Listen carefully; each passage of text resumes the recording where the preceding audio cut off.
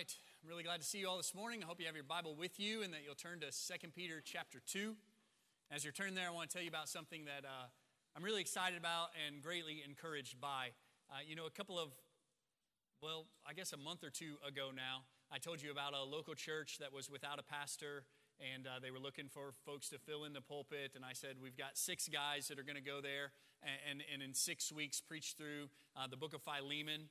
Well, those guys did that, and I think it was good for those guys. I think it was good for that local church. I think God was glorified in it.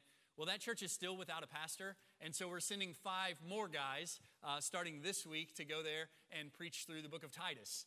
5 different guys. So that's 11 dudes from First Baptist over the last couple months that have gone out from here to preach the Word of God to the people of God in different local churches. And I just cannot tell you how encouraging that is to me, how exciting that is to me, and I hope that you're encouraged by it as well. There are other opportunities to do that. If any of you are interested, let me know. I think we could probably work something out along those lines. Today, we're in 2 Peter chapter 2. Last week, we wrapped up a 2-week look at a text where Peter played defense against the false teacher's dismissal of his teaching. Like, these guys are basically saying, oh, it's just myth, it's just story, it's just fable. So like in a courtroom, Peter is going to call witnesses. That's what we saw him do. First, he called himself and the other apostles as eyewitnesses and ear witnesses. And in fact, I was just in my daily reading this morning, I encountered John talking about how he heard and saw these things, and he's told them to you so that you might believe. Like, he's been a witness, not just so that you'll know, but so that you'll believe in the Lord Jesus Christ. That's what Peter was doing. That's what the other apostles were doing. Then Peter called the prophets as witness. Both weeks we tried to see that we can trust the Scriptures. The Scriptures give us light in this dark world. They are a source of truth and revelation for us. We can trust the Bible, and we must submit to it as the authority in all matters of faith and practice. That's what we've talked about over the last few weeks. That's the general lesson. Specifically last week for application, I said what a privilege it is to have such access to the Word of God as we have today. What a privilege it is to have such free access to the Word of God as we have today. And we tried to talk a little bit about how thankful we are for the Protestant Reformation, which is much of the reason why we have such access, such free access to the Word of God. What a privilege that is, but what a responsibility that access carries with it. Responsibility to avail ourselves of that access. How crazy it is that we have all this access to the Word of God and we never read it. All this access to the Word of God and we never study it. All this access to resources to help us understand the Word of God, and we neglect it, and it gathers dust on our shelves. We have a responsibility to avail ourselves and not neglect the Word of God, and we have a responsibility to carefully handle the Word of God. It's what I love about First Baptist Church. I think we take the Word of God really seriously, and we handle it really carefully. And even these 11 guys that we have sent out from here to preach in other places, we want to make sure that they are being careful with the Word of God as they deliver it to other people. We're going to talk much more about that today. What a privilege, but what a responsibility. I told you that we must pay careful attention to the Word of God through spiritual disciplines of Scripture intake, reading, studying, meditating, memorizing, listening to the Word of God preached. I told you that we've got to be Berean when we do listen to the Word of God preached. Those folks at Berea were more noble than the ones at Thessalonica. The Bible says in that they received the Word of God with readiness, examining the Scriptures daily to see if it was so. We want to be like that. When we hear the Word of God preached, we want to receive it with readiness, but we want to also examine the Scriptures to see if it's so. Just because someone is a preacher, just because they stand in a pulpit, just because they have their Bible open, doesn't mean they are preaching according to the Word of God. And so we want to be careful listeners to the Word of God as well. And if we do that, if we are paying close attention to the Scriptures, we are going to see the big story. The big story in all the stories of the Bible, we're going to see that. You remember this quote from Sally Lloyd Jones in the Jesus Storybook Bible when she said, there are lots of stories in the Bible, but all the stories are telling one big story. The story of how God loves His children and comes to rescue them. It takes the whole Bible to tell this story. And at the center of the story, there is a baby. Every story in the Bible whispers His name. That last bit has been rattling around in my head and in my heart, especially as we look forward to the Advent season. And so that quote has inspired our Advent sermon series this year, which, by the way, starts in 2 weeks. Did you realize that? Like 2 weeks from now is the first Sunday of Advent. And so our sermon series this year is going to look at some familiar stories from the Old Testament, from Genesis in particular, to see how every story in the Bible whispers his name. We're going to look at those familiar stories from Genesis and say, this is whispering the name of Jesus. And we're going to see that clearly as we anticipate our celebration of the Incarnation at Christmas time.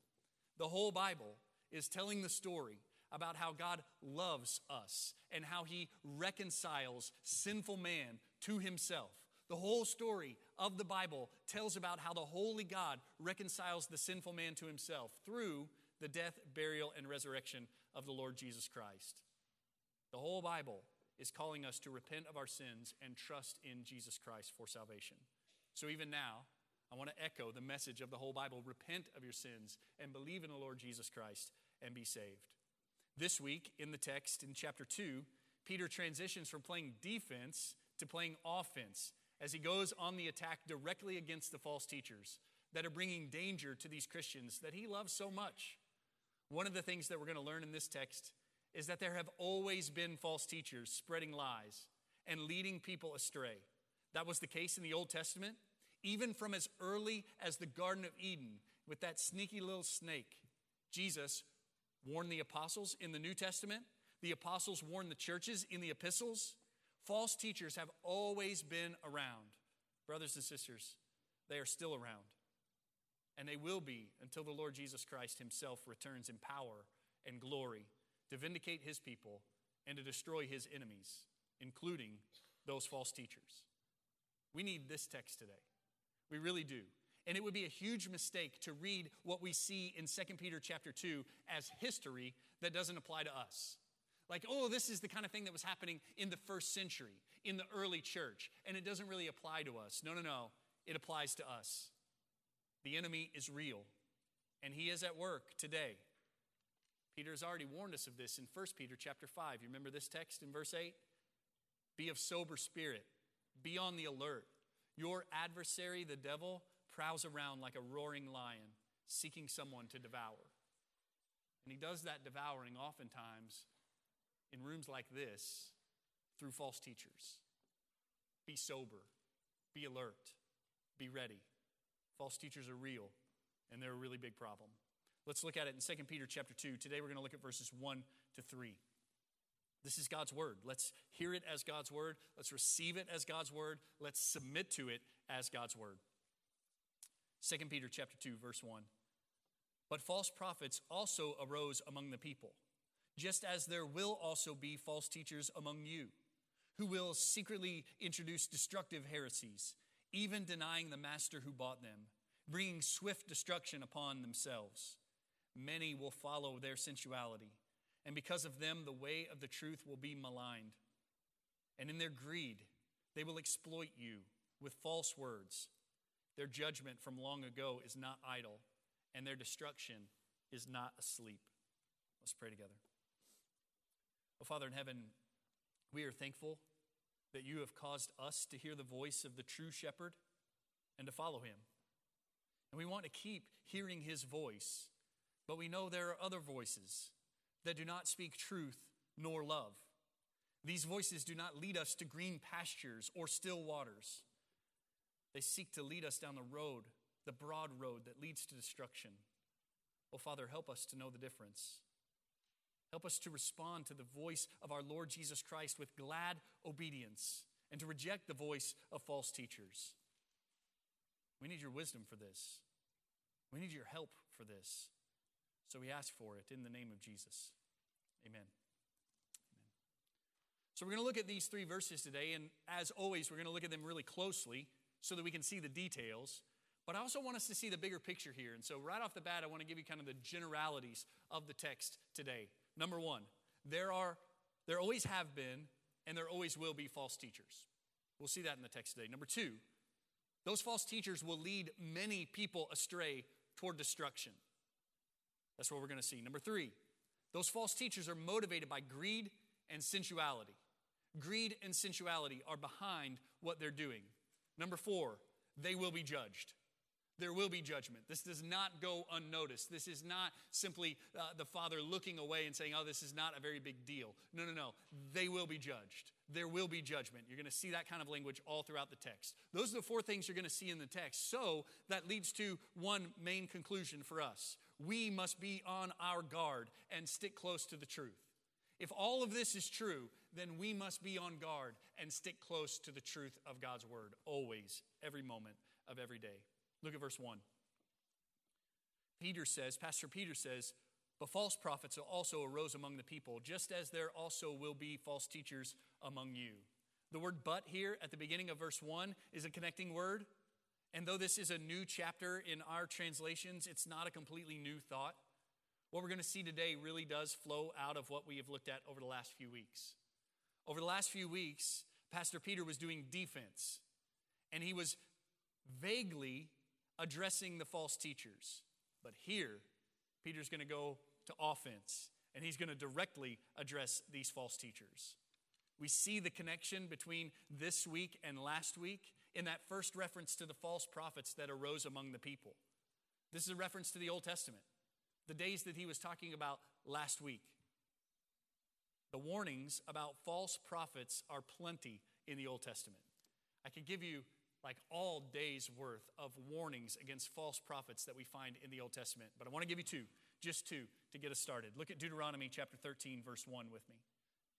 It says, if a prophet or a dreamer of dreams arises among you and gives you a sign or wonder, and the sign or the wonder comes true, concerning which he spoke to you, saying, let us go after other gods whom you have not known, and let us serve them. You shall not listen to the words of that prophet or that dreamer of dreams. For the Lord your God is testing you to find out if you love the Lord your God with all your heart and with all your soul. You shall follow the Lord your God and fear him, and you shall keep his commandments. Listen to his voice, serve him, and cling to him. But that prophet or that dreamer of dreams shall be put to death, because he has counseled rebellion against the Lord your God, who brought you from the land of Egypt and redeemed you from the house of slavery, to seduce you from the way in which the Lord your God commanded you to walk. So you shall purge the evil from among you. Deuteronomy chapter 13. False prophets arise among the people. Just never mind them. Just pay them no attention. It's not that big of a deal. Is that the approach? No, certainly not. This is a massive problem, and it must be dealt with. Jeremiah chapter 23 is another place. In fact, that whole chapter is really interesting. I would encourage you sometime today to read all of Jeremiah chapter 23 in light of 2 Peter chapter 2. But I'll give you just a taste of it, starting in verse 16. Jeremiah 23:16. Thus says the Lord of hosts, do not listen to the words of the prophets who are prophesying to you. They are leading you into futility. They speak a vision of their own imagination, not from the mouth of the Lord. They keep saying to those who despise me, the Lord has said, you will have peace. And as for everyone who walks in the stubbornness of his own heart, they say, calamity will not come upon you. But who has stood in the counsel of the Lord, that he should see and hear his word? Who has given heed to his word and listened? Behold, the storm of the Lord has gone forth in wrath, even a whirling tempest. It shall swirl down on the head of the wicked.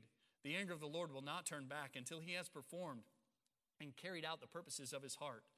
In the last days you will certainly understand it. I did not send these prophets, but they ran. I did not speak to them, but they prophesied. But if they had stood in my counsel, then they would have announced my words to my people and would have turned them back from their evil way and from the evil of their deeds.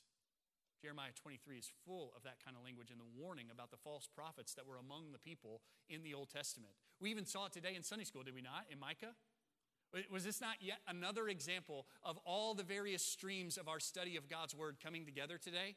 I mean, it's crazy that we were in Micah talking about the dangers of the false prophets and how they manipulate the people and how there will be judgment upon them. And we come to 2 Peter chapter 2.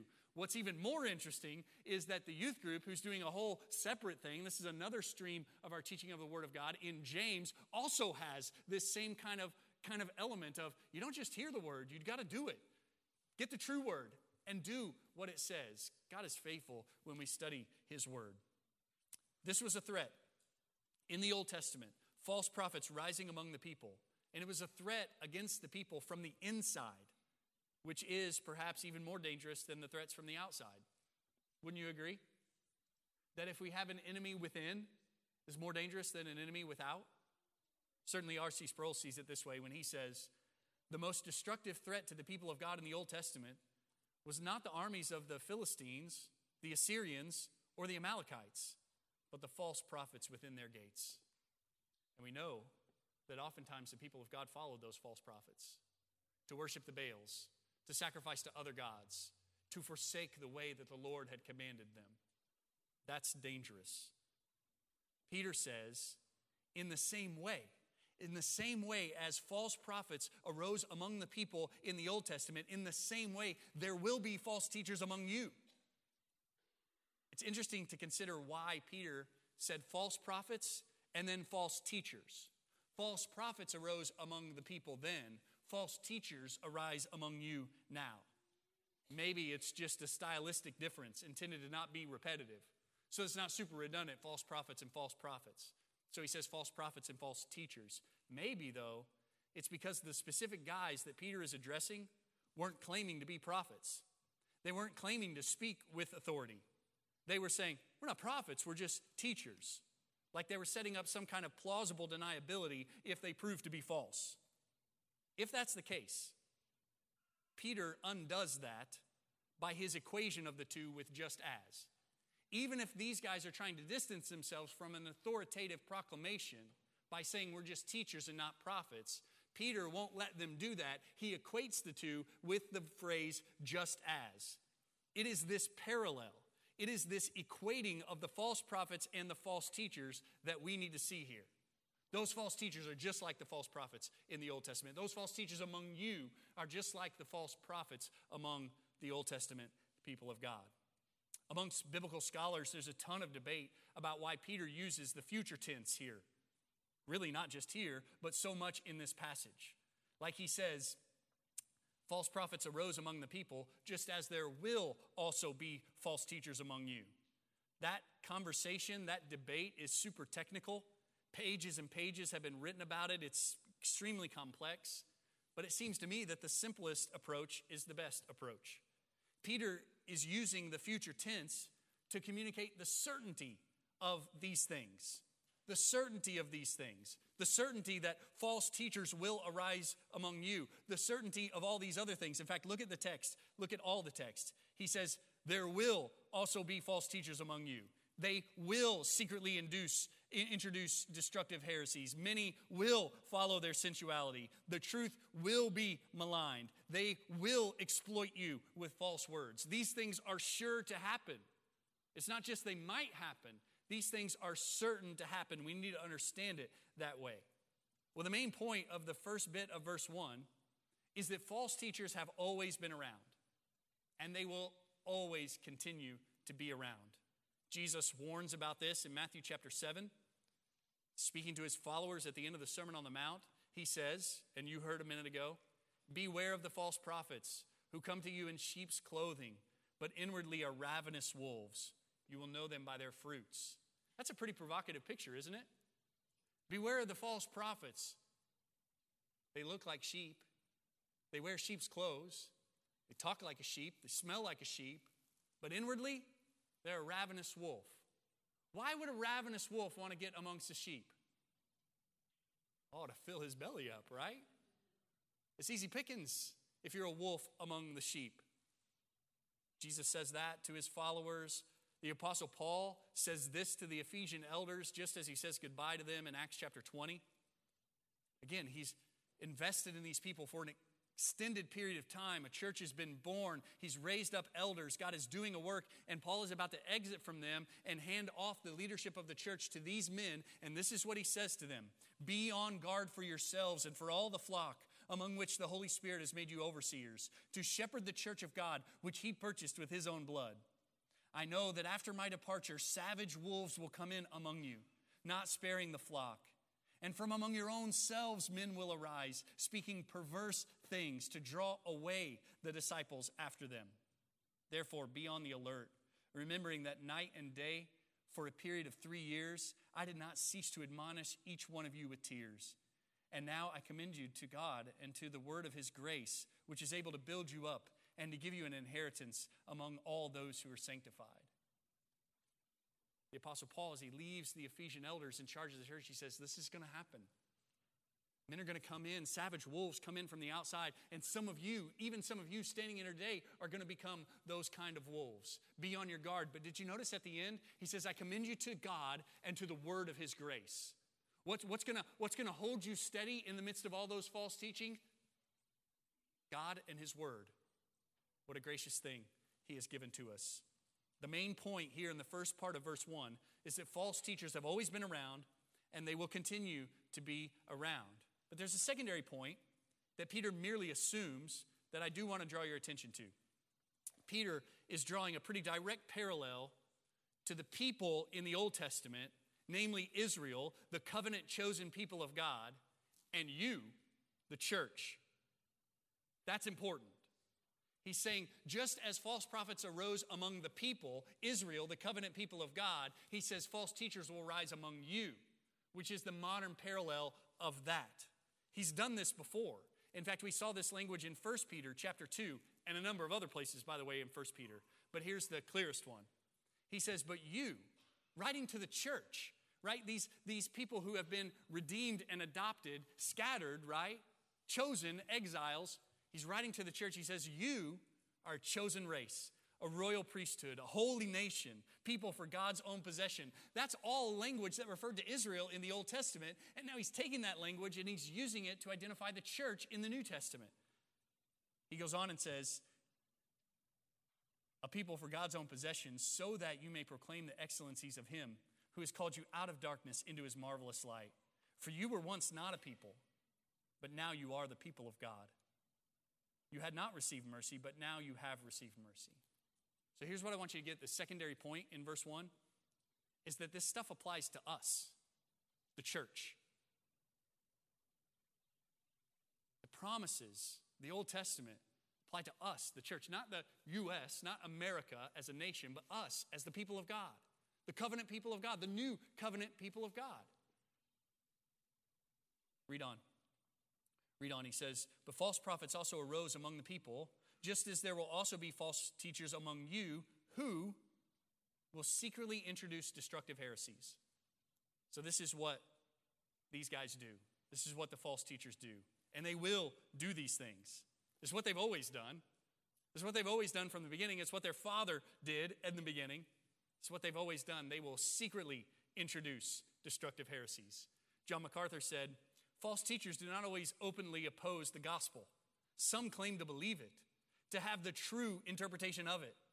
But in truth, they misrepresent it or offer a shallow, inadequate message that cannot save. Because their teaching is as lethal as it is subtle, the self-styled opinions of false teachers can damn the souls of unsuspecting professed believers. I think my favorite part of that line is their false teaching is lethal as it is subtle. See, false teachers don't show up with a sign around their neck that says, hi, my name is false teacher. I'm here to lead you away from Jesus into eternal damnation. They don't put on their resume, false teacher, from 2000 to 2004. It's not the way it works. They are sneaky, just like the devil himself, who is behind all of their work. They secretly introduce heresies. You know what the Greek word behind the word heresy is here? Heresy. How about that? This is a word that we just like take straight out of Greek and put it into English. And that word has two layers of meaning. Two layers of meaning that are related. Number one, it can mean a false teaching. It can refer to the content of the message that is contrary to the truth of God's word. That's how we use it always today, right? We use it in that sense. If we talk about something is a heresy, we say that it is about the content, that the content of this teaching is directly in opposition to God's word. Or secondly, it can also refer to a division. And it's used this way often in the New Testament. It can refer to a division, in other words, the context of the false message that creates a faction that breaks off from the whole. So it can be either false teaching or a division and a faction. And I want you to know that Satan's design in all of this is not just to lead people astray doctrinally, but to break them apart socially. Satan's plan with these false teachers is not just to lead people into false doctrine. It's to break them apart as the body of Christ, to destroy the fellowship of the church in the process. We must remember that he is here to steal and kill and destroy. And if he can lead you away doctrinally, that's bad enough.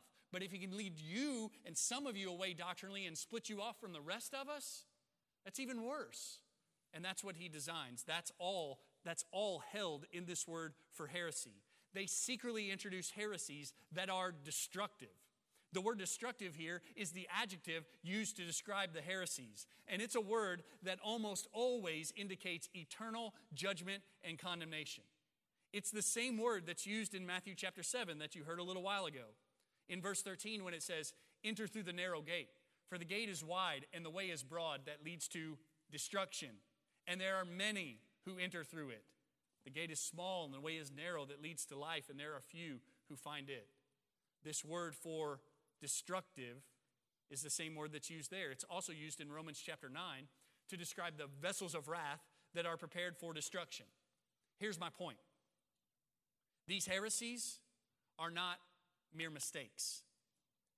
These heresies are not trivial misunderstandings. These are not differences of opinion. These heresies are worthy of eternal condemnation. As much as this text indicates that those who teach the heresies will be judged and condemned, this part of the text also teaches that those who follow those heresies, those who embrace them and believe them and go the way of the false teachers, will also be judged and condemned.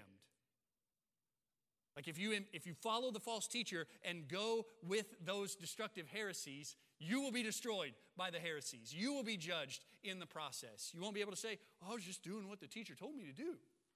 No, you're responsible. You're responsible for what you hear. This is not a game. What we do in this room, when we open up this book, or in those rooms, when we open up this book, or anytime you get together privately or corporately in a small group and you open up the book, it is not a game. It is not trivial. It is not light. It is life and death. It is eternal life and eternal death. My dear brother who is preaching today in another church is nervous as can be, and rightly so. Rightly so, to stand up before the people of God and say, thus saith the Lord, which is what we do when we proclaim the word of God to you. We say, this is what God has said.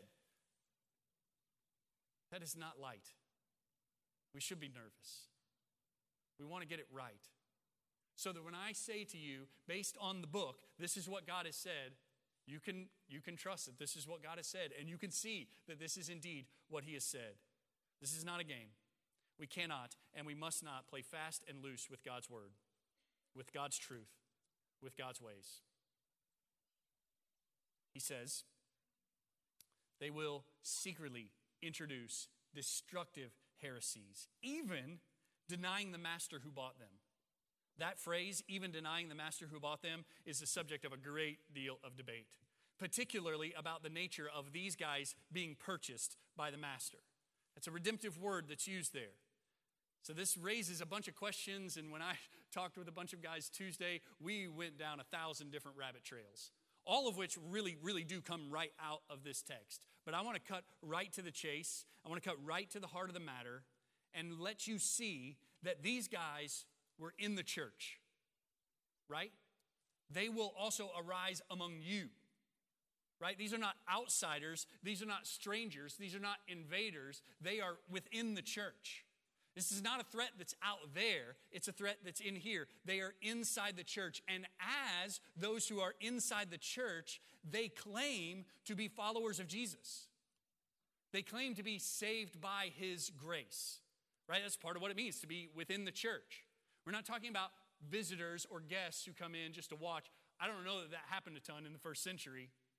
But we're talking about people who were part of the church. They were part of the family. They were members, right? What do you got to do to be a member of First Baptist Church? You got to stand up and say, I believe in Jesus. He's saved my life. He's changed me. In fact, I will show you that he's changed me, and I will get baptized. Right? I will demonstrate before the world. I will claim before all the world that Christ has saved me. I will say, he is my Lord. These guys were in the church. As such, they were those who claimed to be followers of Jesus, saved by his grace. Beyond that, these guys, the false teachers, claimed to be speaking on behalf of the Lord. They're not marginal. They're central figures within the church. And yet, Pastor Peter says, they deny the master who bought them. They make all these claims, and yet they deny the master who bought them. Perhaps they deny him by their teaching, by the things that they're saying. We know from later in this letter that they deny the return of the Lord. They deny his second coming. Maybe that's what Peter's talking about, but I think more clearly, they definitely deny him by their behavior. They deny the master who bought them by their behavior. They are greedy. They are manipulative. They are sensual, the text says. This is not what it looks like to confess the master. In fact, maybe this is a great side note for us to talk about a little bit. Your confession of Jesus as your Lord is not merely a statement that comes from your lips. Your confession of Jesus as your Lord is not merely a statement that comes from your lips. It is that, but it is much more than that. In fact, all roads seem to go back to Matthew chapter 7, right? So in Matthew chapter 7, Jesus is warning about a bunch of guys who have a mere profession, a mere confession with their lips that Jesus is Lord, but their lives don't match it. Look what he says. Not everyone who says to me, Lord, Lord, will enter the kingdom of heaven, but he who does the will of my Father who is in heaven will enter. Many will say to me on that day, Lord, Lord, do we not prophesy in your name? Like, look at the parallel.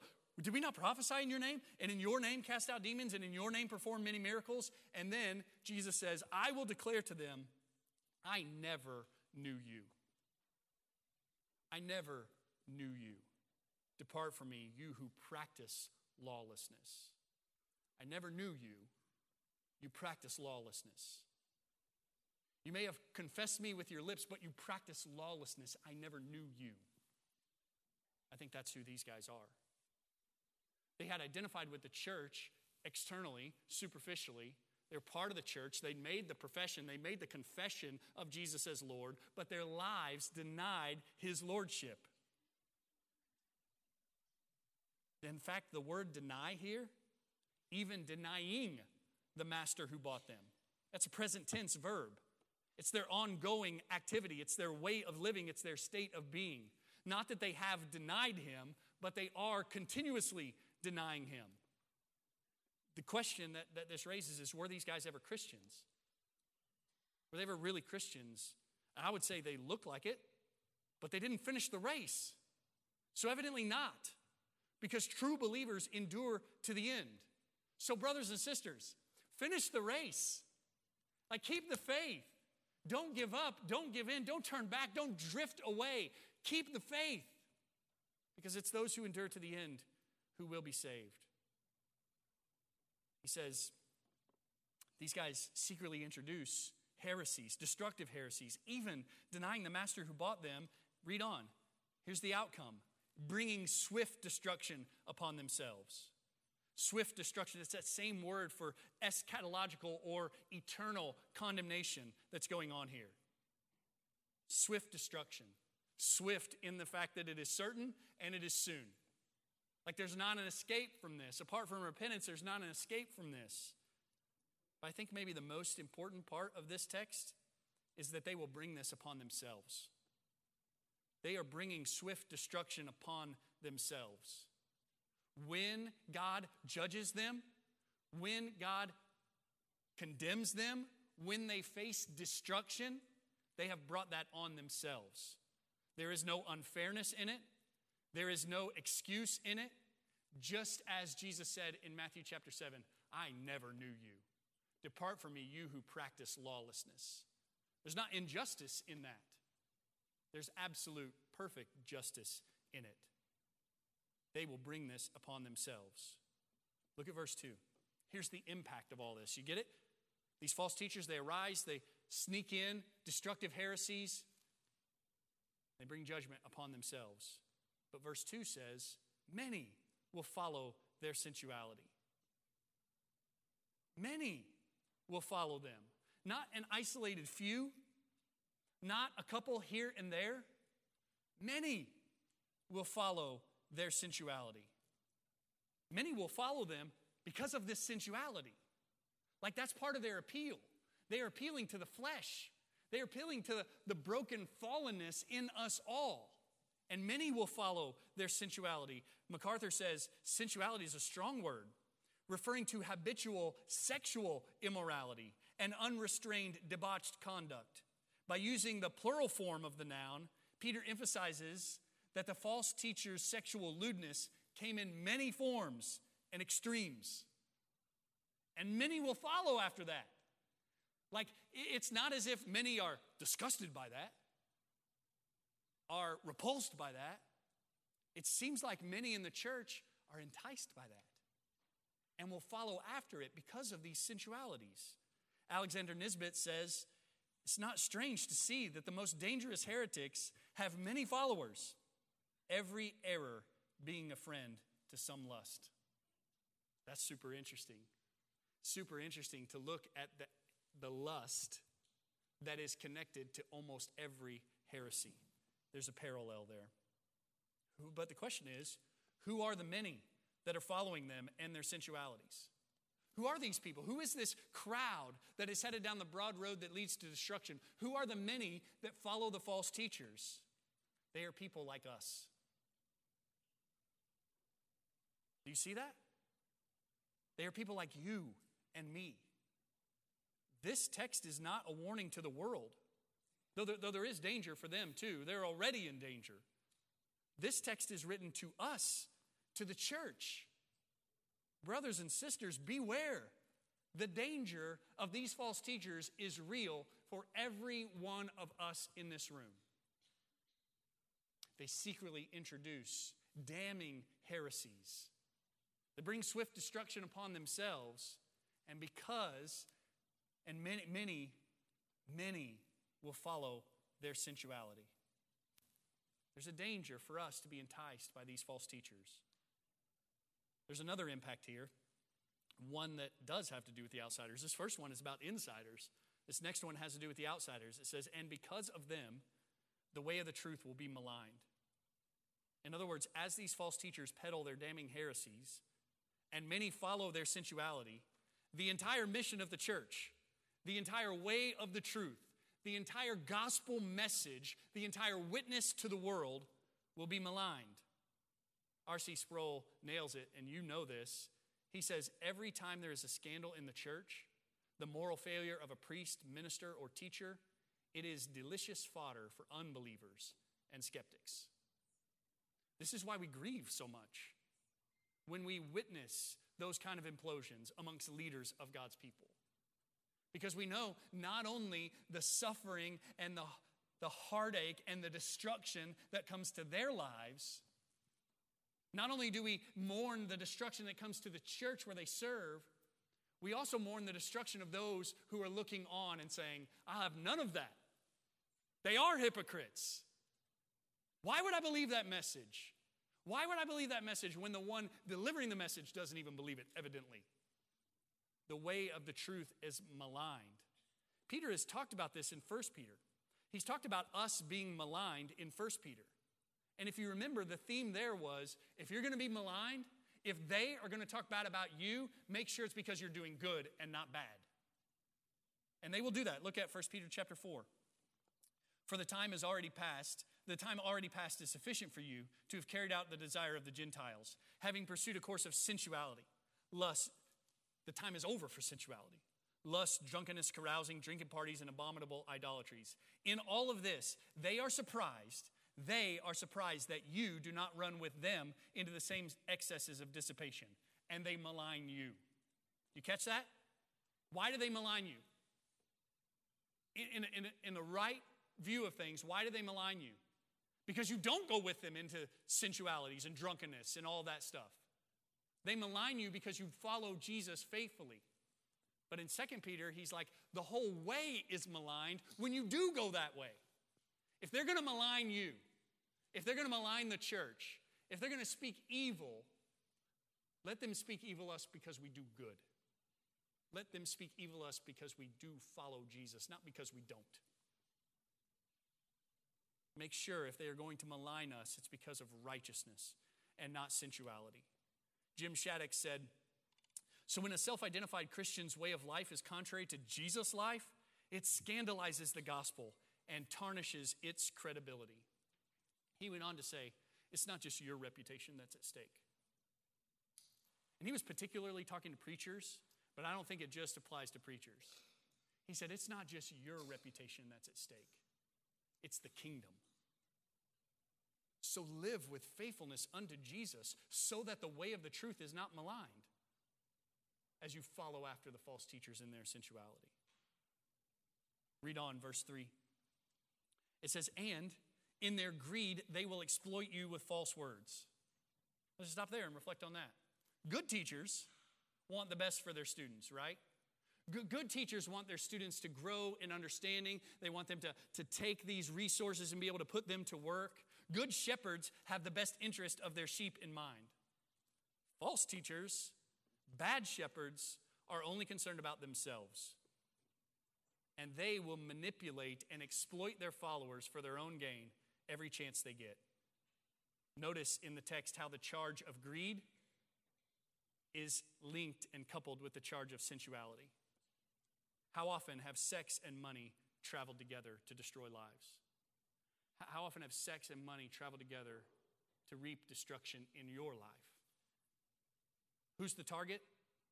In their greed, they will exploit you with false words. Who's the target of the false teachers? You and me. In their greed, they will exploit you with false words. Their judgment from long ago is not idle, and their destruction is not asleep. Peter has already stated that these false teachers will experience destruction. Here, he doubles down on that twice. He triples down on it. Notice the piling up of the words of condemnation in this passage. They will introduce destructive heresies. They will bring swift destruction upon themselves. Their judgment from long ago is not idle. Their destruction is not asleep. Do you catch the sense of irony there? Remember, these guys, these false teachers, deny the second coming and therefore deny the final judgment so that you can do whatever you want, and yet they will experience the fullness of his fury. This is what the Lord is teaching us here. They can deny the final judgment all they want. They will not avoid it. They can act as if there's no accounting, and there will be an accounting. One scholar said they may poo-poo the idea of final retribution, but they are doomed men on the edge of punishment. So here's a summary from Douglas Moo. Summary of this passage. They are devious in their manner. They are perpetrating a serious error. The outcome of their teaching is destruction. The destiny of the false teachers is, like those who follow them, destruction. The popularity of the false teachers is great. Their impact on the Christian movement is disastrous. The false teachers are motivated by greed. The basis of their teaching is stories they have made up. That's a pretty good summary. Pretty good summary of everything we've seen. But what do we do about it? What do we do about it? Well, if you're a student, if you're a listener, if you're a hearer, if you're a follower, here's what you do about it. Don't be gullible. Be biblical. Don't be gullible. All of you, don't be gullible. Be biblical. These false teachers are out there and they are coming after you. So you better know the truth so that you will be able to spot their subtle, sneaky distortions. We talked in our Sunday school class about how we can all spot a Mormon missionary, right? When they come to our house peddling their damning heresies, leading people away to destruction, we can spot them because they wear a uniform. A white shirt, a tie, a name badge, and a backpack, and you know, false teacher. Right, that's good. That's good. I want you to be able to spot them that way, but I wonder how many of you would be able to spot them if they didn't have their uniform on. If they just sat down next to you at McDonald's or Starbucks and they started teaching the same things they teach when they've got their uniform on, would you be able to notice the damning heresy then.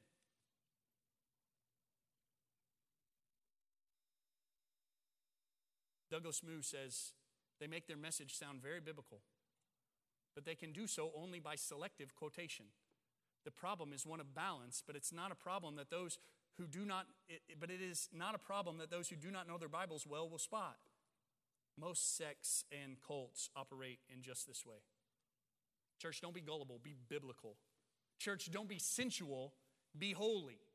Don't be sensual, be holy. One of the methods that false teachers use is appeal to the flesh. The lust of the flesh, which Peter told us in the first letter, wages war against your soul. If a teacher is inviting you into a freedom to do things that God forbids, run away from that teacher. If a teacher in the name of Jesus is inviting you in to do things that God expressly forbids, run away, that's a false teacher. But recognize that they will do this subtly. They won't necessarily give you permission to commit adultery or murder, but they will feed your pride. They will stoke the flames of selfishness and divisiveness. They will press all of the modern hot buttons and throw red meat to your flesh. Beware. Don't be sensual. Be holy.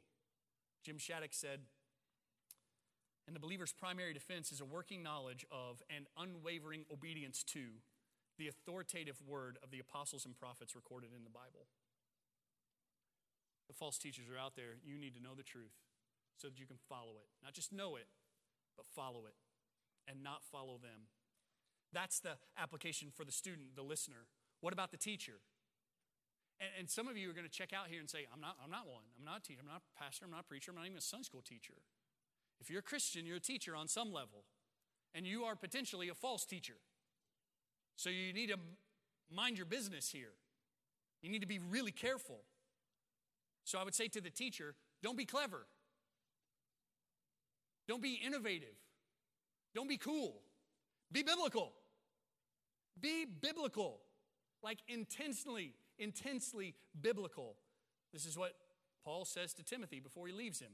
I solemnly charge you in the presence of God and of Jesus Christ, who is to judge the living and the dead, and by his appearing in kingdom, preach the word. Be ready in season and out of season. Reprove, rebuke, exhort with great patience and instruction. For the time will come when they will not endure sound doctrine, but wanting to have their ears tickled, they will accumulate for themselves teachers in accordance with their own desires, and will turn away their ears from the truth and will turn aside to myths. But you, be sober in all things, endure hardship, do the work of an evangelist, and fulfill your ministry.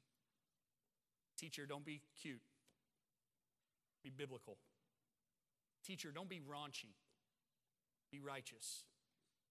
Don't be pushing on these sensual lusts of the flesh of the people. Don't push the limits of what is proper. Don't be raunchy. Be righteous. In fact, Paul tells Timothy this as well in 1 Timothy chapter 4. He says, pay close attention to yourself and to your teaching. Pay close attention to your life and doctrine, some of your translations say. He wants him to get doctrine right. That's part of what we're talking about here. But he's got to get his life right too. Pay close attention to yourself and to your teaching. Persevere in these things. For as you do this, you will ensure salvation both for yourself and for those who hear you. Teachers, we can't be hypocrites, calling people to a life that we don't lead ourselves. And none of us will do this perfectly, but we will do it passionately. We must do it passionately. Let's stand together and pray. Father, this is hard and heavy. And I wish it was easier. We wish it was easier. But we are thankful that you have told us the truth about how false teachers will always be around and how to spot them and how to resist them. God, we don't want to be gullible followers. We want to be biblical disciples. We don't want to be sensual feelers. We want to be holy and righteous. We don't want to be clever, innovative teachers. We want to be biblical. We don't want to be raunchy. We want to be righteous. Because we know that what hangs in the balance is Life and death, eternal life and death. This is not a game. God, teach us it's not a game.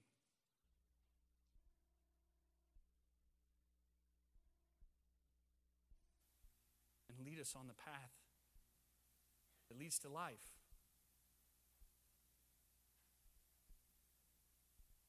I pray for men and women and boys and girls who may be scared right now that they are on the wide road that leads to destruction. Pray that you will teach them about your holiness and their sinfulness and the sacrifice of Christ in their place. That you will show them that the only escape from coming judgment is your grace in the person and work of the Lord Jesus Christ, and that we receive salvation by faith. So give it, Father. Give them faith to believe in Jesus. Give them repentance to turn away from sin and be glorified as you redeem a people for yourself. We pray this in Jesus' name.